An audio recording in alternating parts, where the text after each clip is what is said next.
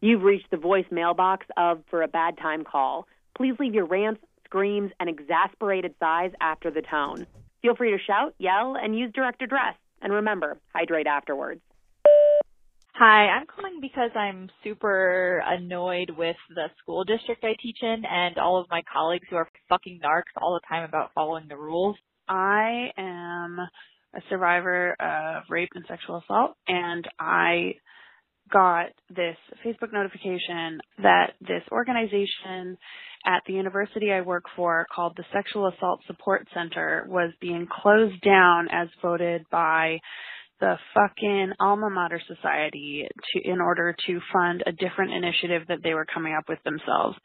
I'm really upset about these families that are getting split up, and then my own family, like I've never had a good relationship with them. You know, I've had a hard day. I've been studying all day, working all day. The studying was hard, and anything I didn't get to see any of my friends. I'm kind of isolated and just wasn't good. This place literally saved my life. Like I went through periods of being extremely depressed to the point of suicide, and through their resources I was able to access support and safety and help. It's like kicking students out of the bathroom when they're literally using the bathroom because they're technically not allowed to be using the bathroom for the first 10 minutes of class. And it's just like, just chill and let the fucking students use the bathroom. You don't have to be like the best hall monitor in the whole goddamn planet. They've said that they had survivors in mind the whole time, even though their actions didn't seem like it. And I would just like to call some fucking bullshit on that. And I feel so helpless. Like I'm calling my senators and my Congress people, but what else can I do? And then it just reminds me of how separated I am from my own family.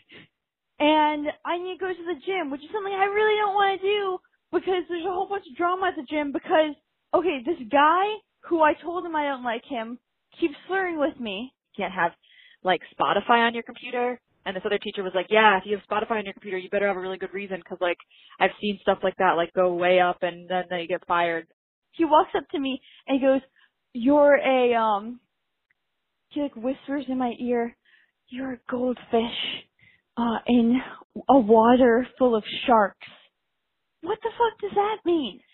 I wish so much that I could have a better relationship with my family, and I know that will never happen. And so, like, why are we splitting up families that actually love each other?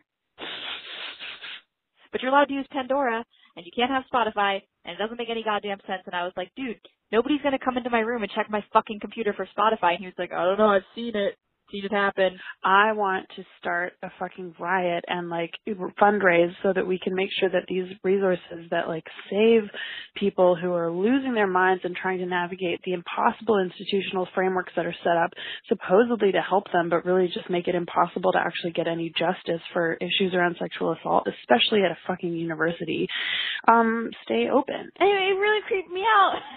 And I told him to leave me alone. And now his father, who also works at the gym, is also flirting with me. So it's just too much drama for me to want to go to the gym right now, and they're also overcharging me. All I do is cry all day. Like, I have work to do and I just can't. It's like a victory just to get out of bed. You are part of the problem, I think. Any teacher who enables this behavior on a district-wide level is just part of the fucking problem. Just everybody stop being a narc, and then the school district will be a better place to work. And that's my rant for today.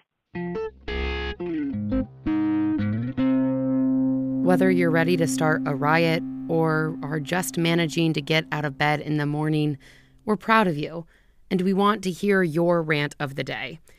We want you to find the resources that you need to take care of yourself. And if you need a listening ear in the meantime, our voicemail box is always open. Call us at 669-BAD-TIME with your anger, your frustration, your incomprehension, your despair.